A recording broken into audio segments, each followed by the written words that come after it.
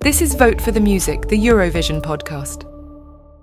So, hello, welcome back to Vote for the Music, the Eurovision podcast, Quickfire Reviews. I'm Benjamin Windybank. I'm Tadeusz. Today we'll be looking at Ukrainian entry for Junior Eurovision 2023, Kvitka. This is to music first, always. We are unstoppable. Open the frontiers to make people meet people. Music is not fireworks. Music is feeling. You're good to go. Thank you, Vote for the Music!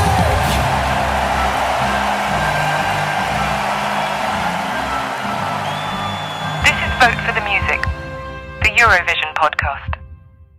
The song is by Anastasia Dymyd, and I think we should take a listen to that now.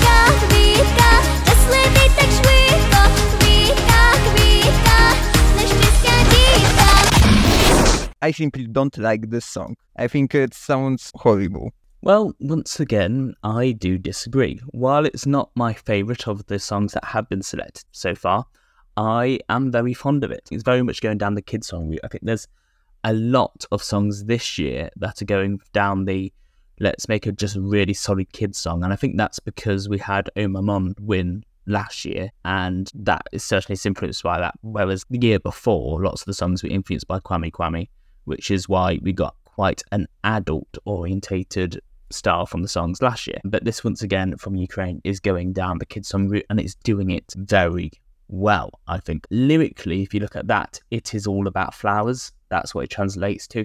But quite subtly in there are messages, I think, about the war in Ukraine, which is quite interesting. There's a line which goes, "Find yourself in this world, stop this tragedy. Flower is for the children, for luck." Indeed. Kvitka is a very characteristic hook that, and definitely an effective one that you remember after just one listen. It sounds for me like an alarm which maybe was kind of intentional in thematic way. However, this is just one of the times and this musical solution simply doesn't work. It's not pleasant. I think Ukraine made an interesting and good choice to try and implement folk music into their Junior Eurovision participation.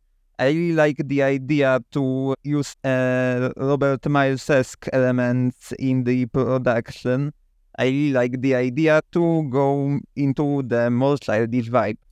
I like everything about the song in principle. This is just one time when I don't like the song.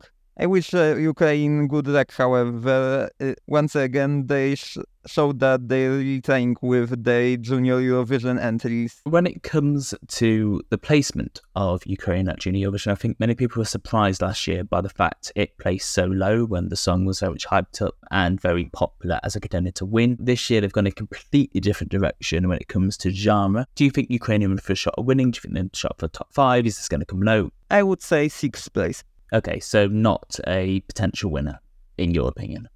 Nah, I don't think so. This is not such an impressive song. It's like more by the season fans and the everyday crowd, and even them don't put this song on top, so I don't think it has a shot at winning. So maybe it may surprise us. So to give my closing thoughts, I think this is really good, it's really solid, but it's not spectacular. It doesn't reach up to the point where it's going, this is great. It's just, it does the job, and I think it can cut through, but I don't think it's still going to encourage a lot of people to pick up their iPads or phones or whatever they're voting on and say, I want to vote for Ukraine as one of their 3 countries. I think the juries might also be a bit scared off by this because the style is quite unusual and juries do tend to like something a bit safer. But I think it could potentially do top 5 at a push, mostly probably going to be between 5th and 10th place. But I do really like it. I would probably give it a 6 out of 10. I appreciate what was done with this song. I just don't like this song, and my score is unfortunately going to reflect that. I would only give this song a 5.25 out of 10. that brings us to the end of this Quickfire review. Please remember to follow us on Spotify, Apple Podcasts, Amazon Podcasts, and wherever else you get your podcast. Subscribe to us on YouTube, and remember to email us with your thoughts at contact@voteforthemusic.co.uk if you so wish. We'll be back with another Quickfire review on Spain on Thursday. So until then, thank you, and keep remembering to vote for the music.